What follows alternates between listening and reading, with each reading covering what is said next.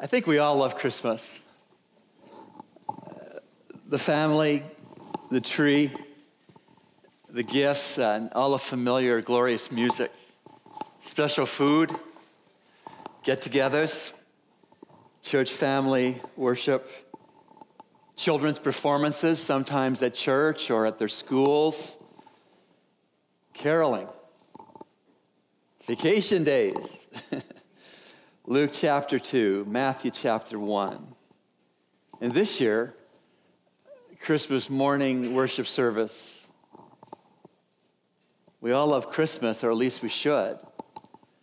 Without Christmas, there's no Easter. And without Easter, there's no forgiveness of sins. And without any forgiveness of sins, there's no heaven. We're in a Christmas words series. Last time together, we considered the Christmas words, the time. The time. This morning, we have two different Christmas words that may seem unlikely to you, and they are until and then. Until and then are also Christmas words, and we're going to see why in this message. Until and then. Turn your Bibles, if you have them with, to the Old Testament prophet Micah. Micah chapter 5, verses 2 and 3 will be our scripture text for this time in God's Word. And in this passage of two verses, we see these Christmas words, until and then. You say, Pastor Rob, how in the world can a temporal connective word like until be a Christmas word? How can a temporal connective word be a Christmas word like then? Well, let's see. Micah chapter 5, verses 2 and 3, reading from the New American Standard Bible, the NASB. But as for you, Bethlehem, Ephrathah, too little to be among the nations of Judah, from you one will go forth for me to be ruler in Israel. His goings forth are from long ago, from the days of eternity. Therefore, he will give them up until the time when she who is in labor has borne a child.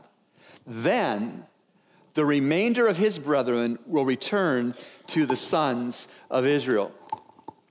Let me point out to you that the Lord moved his prophet Micah to write this particular scripture close to 600 years before Christ was even born. And this particular Christmas prophecy of Micah 5, 2, and 3 was given by God 6 full centuries before the first Christmas. 600 years before the miraculous virgin birth of the Lord Jesus Christ. You know, that's amazing. But that's your God. That he would predict 6 centuries before Messiah, where Messiah would be born, is amazing. But that's our amazing God. So, let me fill you in on a bit of the times of the prophet Micah. Micah ministered to the people of Judah at the same time that Hosea prophesied to the people of Israel in the north. And at the same time that Isaiah was also warning Judah, as was Micah. So they were all contemporaries of each other. They ministered God's word at the same time.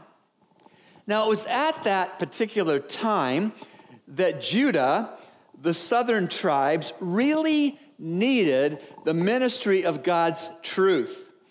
And that was true because for the most part, Micah lived when Judah's kings were either 100% wicked, like Ahaz, or only 50% righteous, like Jotham. The exception to that was good King Hezekiah, who firmly stood against idolatry and against military reliance upon an idolatrous foreign nation. Are we standing against idolatry in the Bahamas? We need to. Micah ministered to actual first readers and hearers who were common people. God must love common people because he has made so many of us. Micah ministered the truth of God to common people, hardworking people, Jewish people, and we would say that they were the blue-collar people of Judah. And back then, like for many of us here today, their lives were not easy. Far from it. As peasants, they were harassed by foreign armies, they were exploited by wealthy persons, and they were oppressed both by Jewish rulers and by false prophets. The squeeze was on the original hearers and readers of Micah's prophecy. They were between a rock and a hard place when Micah ministered the truth from God, the predictive truth from God. Not surprisingly, Micah's plea on behalf of the Lord was primarily a plea for social justice, since it was sorely lacking at Micah's time. Now, that's enough, I think, of a context for Micah's prophecy. It's found in chapter 5, verses 2 and 3. Now I want to dive into verses 2 and 3 with you. Why? In order to teach you that these verses contain the unlikely Christmas words, until and then. Until and then. Let me begin by reading just the first part of Micah 5:2. But as for you, Bethlehem, Ephratah, too little to be among the clans of Judah, from you one will go forth for me to be ruler in Israel. His goings forth are from long ago, from the days of eternity. The first thing I want to say is that Bethlehem, also known as Ephratah, was a name of both a town and a district. It would be like saying New York, New York, or as my friends up there say, New York, New York. It was a city, little one, and it was a state or a region, was Ephratah, also known as Bethlehem. In Bethlehem, in the Hebrew, it means house of bread, and Ephratah means fruitful. That's because the city, the little city of Bethlehem and the region of Ephratah was the breadbasket of Judah. It was where barley and wheat were harvested on large scale. In a way, it was how the nation was fed. So we're getting the picture. The town and the region of Bethlehem, where our Lord and Savior was born, was a whole lot more like Governor's Harbor than it was like Nassau. Bethlehem was one of the most unlikely places for celebrity to occur. A blue-collar place. Farming. It says again in verse 2, but as for you, Bethlehem Ephratah, too little to be among the clans of Judah, too little to be among the clans of Judah. We go on. From you, one, in my Bibles, one is a capital O. From you, one will go forth for me, capital M on me, for me to be ruler in Israel. The me, the first person singular pronoun me, refers to God the Father.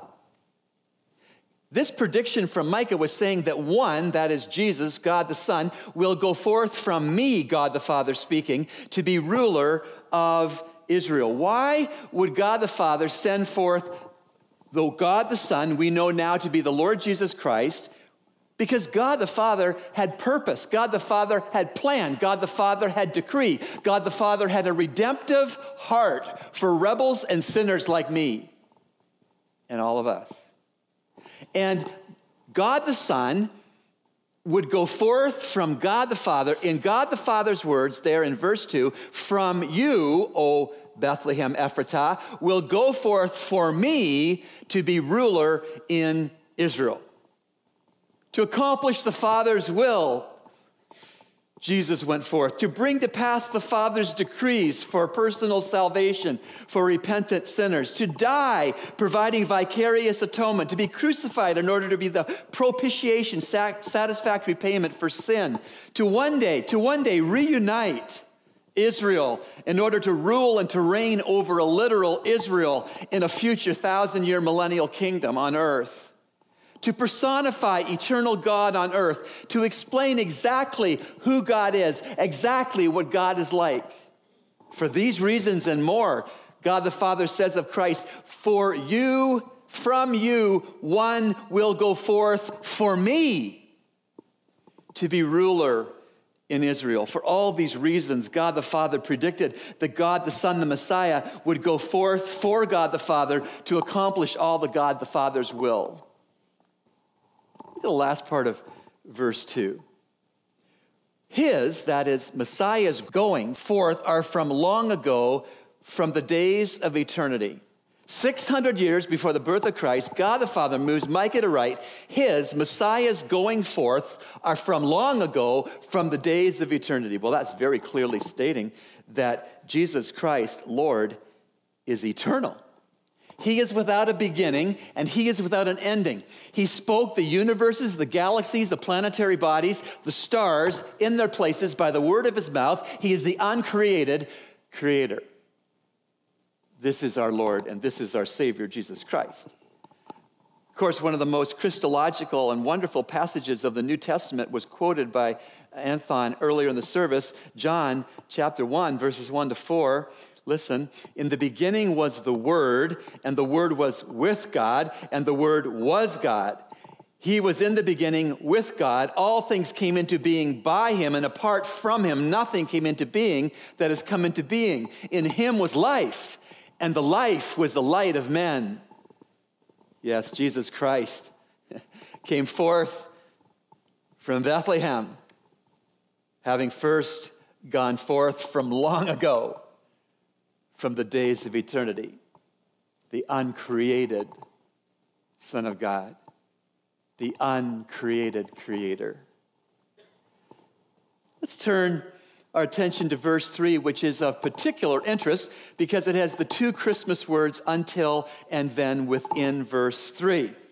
Let me show you how until and then are indeed Christmas words. Let's read the whole verse. 3, therefore, he will give them up until the time when she who is in labor has borne a child. Then the remainder of his brethren will return to the sons of Israel. Let me start with the Christmas word until. But before I get to the until, let's get to the therefore at the beginning of verse 3. As inductive Bible students, I hope you realize that whenever you see a therefore in the beginning of any verse of Scripture, you need to hunt back in the previous verse or verses to see what the therefore is there for. And when you look at the therefore at the beginning of the front door of verse 3, and you look back to the context, you will see there are very specific reasons why verse 3 starts with the therefore, and these are some of those reasons. The therefore is there because Messiah would come from the Father to earth to do the Father's will. And the therefore is there at the beginning of verse 3 because Messiah will ultimately be the ruler of a reunited Israel, and in fact of a subdued entire earth of nations. And the therefore is there at the front door of verse 3 because Messiah is eternal God and thereby is unstoppable. And therefore, for the 600 years after Micah's time until Christmas word, for the 600 years after Micah's time until the birth of Messiah, the pre-incarnate Savior will give the nation of Israel up with respect to a national king. Let me say that again. For the 600 years after the prophet Micah prophesied until the birth of Jesus Christ, the Messiah, the pre-incarnate Christ would give the nation of Israel up with respect to the nation of Israel having the blessing of a king. Put simply, there was going to be no king in Israel until the King of Kings was born in Bethlehem. Until is a Christmas word. Verse 3, therefore, he will give them up until the time. We talked about the time last Sunday. When she who is in labor, that's the Virgin Mary, has borne a child. Let me stop there in the middle of verse 3. So what we are seeing is that before the first Christmas, Jesus was going to not come for 600 years. And in that interim, in that 600-year period between Micah and the birth of Christ, the first Christmas, there were going to be some situations that were very real to the Jews. In that 600 time period that the nation of Israel was going to be divided into two separate exiles. The northern tribes of Israel went into Assyrian captivity, never to be seen since. The southern two tribes, called Judah, would later go into deportation and exile in Babylon. That was Daniel and his teenage friends, Shadrach, Meshach, and Abednego. And so this is saying that before the King of Kings would come as a babe in Bethlehem, the first Christmas, there would be 6 centuries when the Jewish people would lack any king. That's the until. End of verse 3. When she who is in labor has born a child. You know, the fact that Micah predicted that 600 years would pass with Israel having no king until the King of Kings would burst on the scene the first Christmas ought to have not made the triumphal entry a surprise to Jews. They ought not to have been shocked that their Messiah King would be publicly presented to them on triumphal entry, Lord's Day. They should not have been surprised. Yes, when she, Mary, who is in labor, has born a child. When that happens, God will cease the sad situation where Israel lacks a king for 6 centuries. Now here in Micah 5:3, we see then that until is a Christmas word because the nation of Israel, to say it again, would be 6 centuries without any king until the King of Kings was born of a virgin and laid in a feeding trough. I'm here to tell you that the kingdom of Jesus Christ is literal and it's coming. He prayed in his model prayer for the disciples to his Father, "Thy kingdom come, thy will be done on earth as it is in heaven." Have you noticed that God's will is not being done yet on earth as it is in heaven? God's will is done immediately in heaven. God's will is done completely in heaven. God's will is done reverently in heaven. God's will is done gloriously in heaven. And yet, God's will not yet is being done on earth that way, but one day they will. When the second coming of Christ comes and he forcibly establishes his literal 1,000-year millennial kingdom on earth, sitting on David's literal throne in Jerusalem, suppressing evil with an iron scepter, it says in Isaiah chapter 11. Jesus came the first time at Christmas as the Lamb of God. He will come the second time as the Lion of the tribe of Judah, and he will set evil in its place. Satan will be bound and confined to a pit literally for 1,000 years. So King Jesus will rule the earth, and his prayer to the Father will be fully answered. "Thy kingdom come, thy will be done on earth as it is in heaven." I'm looking forward to that. So let me say it again. The coming kingdom of God required and still requires King Jesus. And it is King Jesus who is cited back in verse 2's phrase, "From you one," that's Jesus, "from you one will go forth from me, the Father, to be ruler in Israel." And so we're saying that Micah 5:3, in there, that word "until" is a Christmas word, in that the Israelite division and oppression and kinglessness situation would begin to be resolved when a virgin would give birth to the Savior. The miracle child, of course, is the Lord Jesus Christ, the world's only Savior. The miracle child, for certain, came from the Father. The miracle child, without doubt, will be the King of Israel, and in fact, the King of all the nations of the earth in his kingdom. And after his first and second comings have come to pass, then he will set up his kingdom and rule in righteousness. And this miracle child is the world's only hope and the only answer for sin. And so I do trust that you can see that here in Micah chapter 5, verse 3, that little connection word "until" is truly a wonderful Christmas word. If you write in your Bibles, I suggest that in verse 3, you circle the word "until" to remind you it's a Christmas word. This leaves us with the second question: how in the world is the connective word "then" also a Christmas word? Until we've seen how that's a Christmas word, now let's see how then is also a Christmas word. Let's read the entirety of verse 3. Therefore, he will give them up until the time when she who is in labor has borne a child. Here's the Christmas word. Then the remainder of his brethren will return to the sons of Israel. How is then a Christmas word? Well, if you wrote in your Bible, I would also write and circle the then. So now you would have two circled words. You'll have until and then, to remind you later that these are both Christmas words. Let me tell you how the word then is a Christmas word. Before I do it, let me tell you something that's very important for you to understand verse 3. Between the first part of verse 3 and the second part of the same verse is 2,000 years and counting.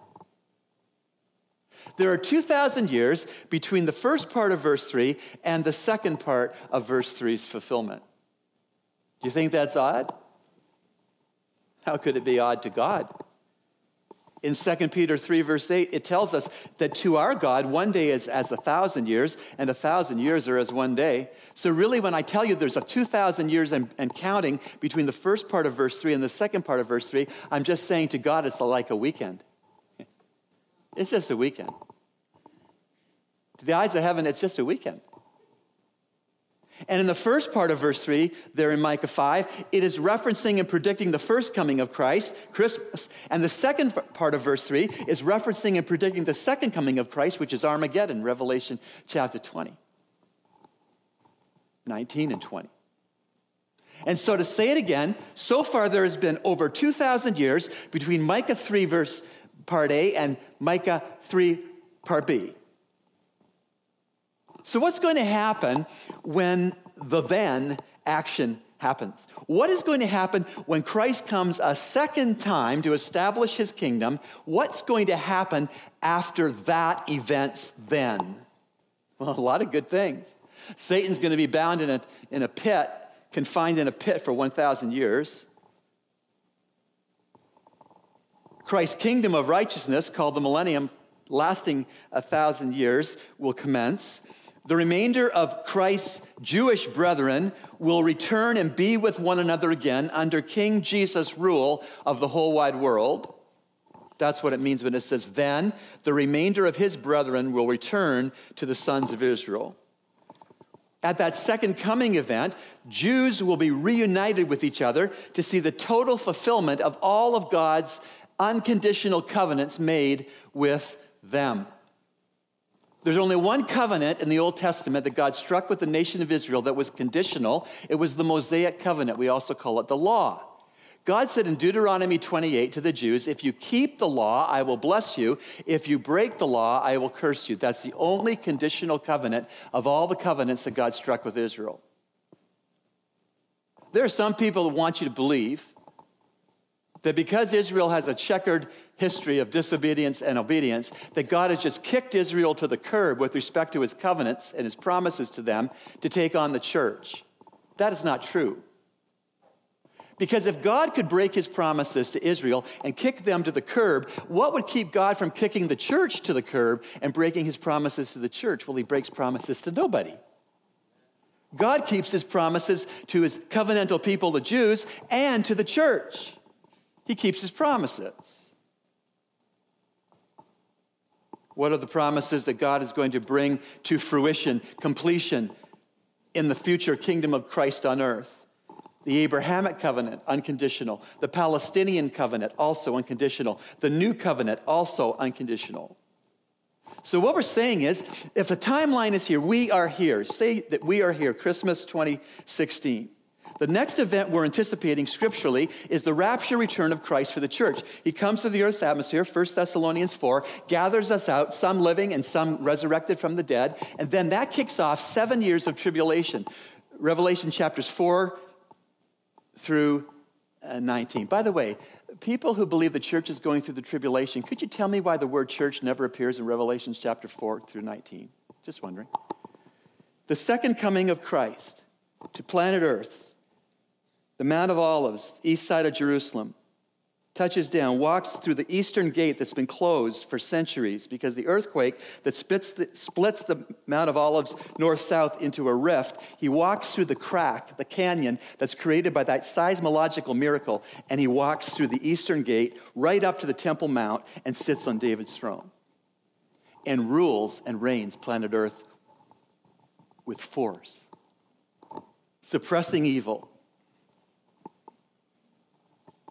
And so what we're seeing in Micah 5:3 is that there's a 2,000-year gap between the first part of verse 3 and the second part. The first part's talking about the first coming of Christ. The second half of the verse is talking about the second coming of Christ. And there's 2,000 years and counting between the two halves of that one verse. I hope that you're seeing that until is a Christmas word, Micah 5:3, and then is also a Christmas word, Micah 5:3. I imagine if you've been a Christian any length of time and you're familiar with prophecy, you came into this message knowing that Micah 5:2 and 3 miraculously predicted the place where Jesus the Messiah would be born in Bethlehem, Ephratah. But I hope at this point near the end of this sermon, you're seeing that there are some Christmas words in these two verses that are exceptional when it comes to the prophetic timeline and plan for God for human history. That Israel, for 600 years after the time of Micah, would be without any king until the King of Kings was born the first Christmas. And then when the second coming of Christ happens, then the Jews will be reunited, they'll be brought together, and they'll be under the kingship of Jesus Christ along with Gentile believers in Jesus. And that's when Jesus' prayer to his Father in the disciples' model prayer, "Thy kingdom come, thy will be done on earth as it is in heaven." That's when that prayer will be answered. Until and then, Christmas words in Micah 5, verse 3. All right, Pastor, I've followed with you. I've been listening carefully. It's not exactly an easy sermon. It's not fluff. It's meat. Thank you for sticking with me. So what do we do with this? How do we remember this? How does this make a difference in our Monday to Saturday living in December when everything's pulling for our attention and our energy and our money? Well, let me give you some observations, with each observation linked with a suggestion for application. Observation looks at the text and says, what does it say? Application looks at the text and says, what difference does it make? The first observation in these two little verses in Micah 5 is that Christmas is about a long-awaited king arriving. Christmas is about a long-awaited king arriving. What if you did this? What if you made out of simple paper 3 paper crowns?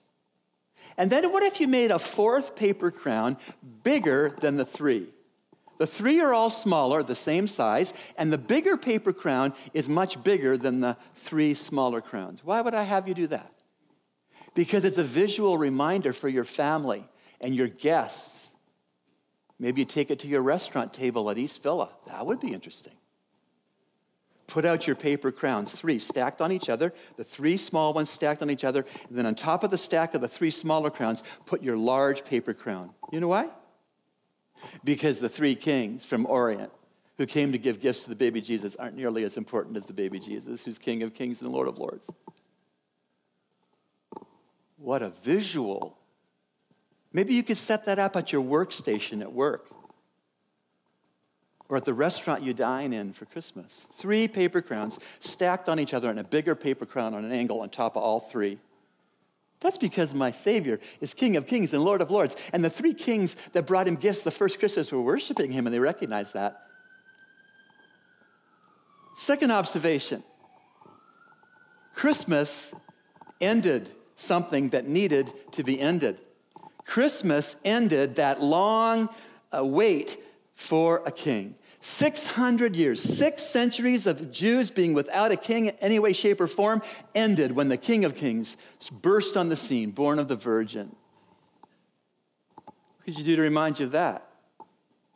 Why don't you sit down, if your kids are still at home, why don't you brainstorm one day this week, I don't care what day, pick a day, and sit down and brainstorm with your kids at home, or if you don't have children at home, pick up the phone with someone in your church family and brainstorm with them one day this new week on this line, thinking, what are the other things that Christmas has ended?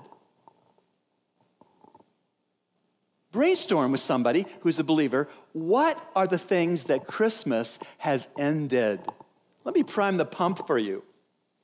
Christmas ended the silent 400 years between the Old and the New Testament with respect to Revelation. Christmas ended the invisibility of God. I'll leave the rest for you to discuss with your kids or your spouse or a friend in the church by phone or over coffee. Brainstorm, what did Christmas end? Third observation, Christmas started something that needed to be started. And what Christmas started was the steady, unstoppable, measured walk of human history toward the King of Kings and Lord of Lords getting the planet under God's control. Now, here's a crazy one. I've given you crazy applications before, but this is right up there. What if you put on all your Christmas cards, if you haven't mailed them or given them out yet, your name, and then under your name, what if you wrote 600/IM/2000 with a plus sign /1000/J? Wishing you a Merry Christmas and a prosperous New Year. Pastor Rob, under my name, 600/IM/2000 with a plus sign /1000 with the /J. That'd raise a few eyebrows. 600 years between the prophet Micah and the birth of Israel's next king. I am Emmanuel, name of Jesus, God with us, Christmas. 2,000 years plus, the number of years that are still ticking down in the church age that we live in. J for judgment at Christ's second coming. Let me challenge you a little further. I challenge you to put that under your Christmas cards as you sign your name. What about if we did that under every email we closed our email with? Rob, and then that. Let's say for a month. Let's say for January. Every time you send a text, every time you send an email, what about if you did that? Now, some people think you've lost it. That's all right. But if they don't ask you about it, say, do you know why I put that under my name? Yeah, I have no idea. What's up with that? You can tell them. Or some people, a little more bold, they're going to come up to you and say, what was that? And you can tell them. From Micah the prophet's time, 600 years, kingless. I am the burst of the king on the scene, Emmanuel, God with us, the first Christmas.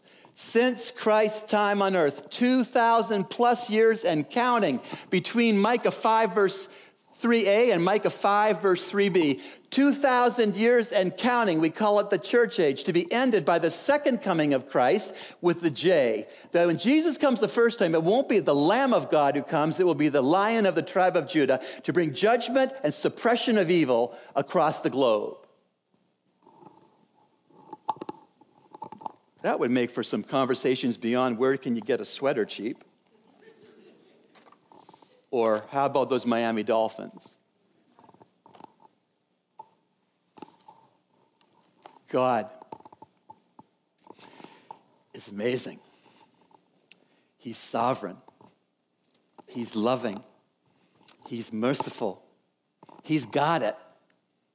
He's got it. And there's just, in the eyes of heaven, a weekend between Micah 5:3a and Micah 5:3b. Just a weekend to God. Heavenly Father, we thank you for these precious truths.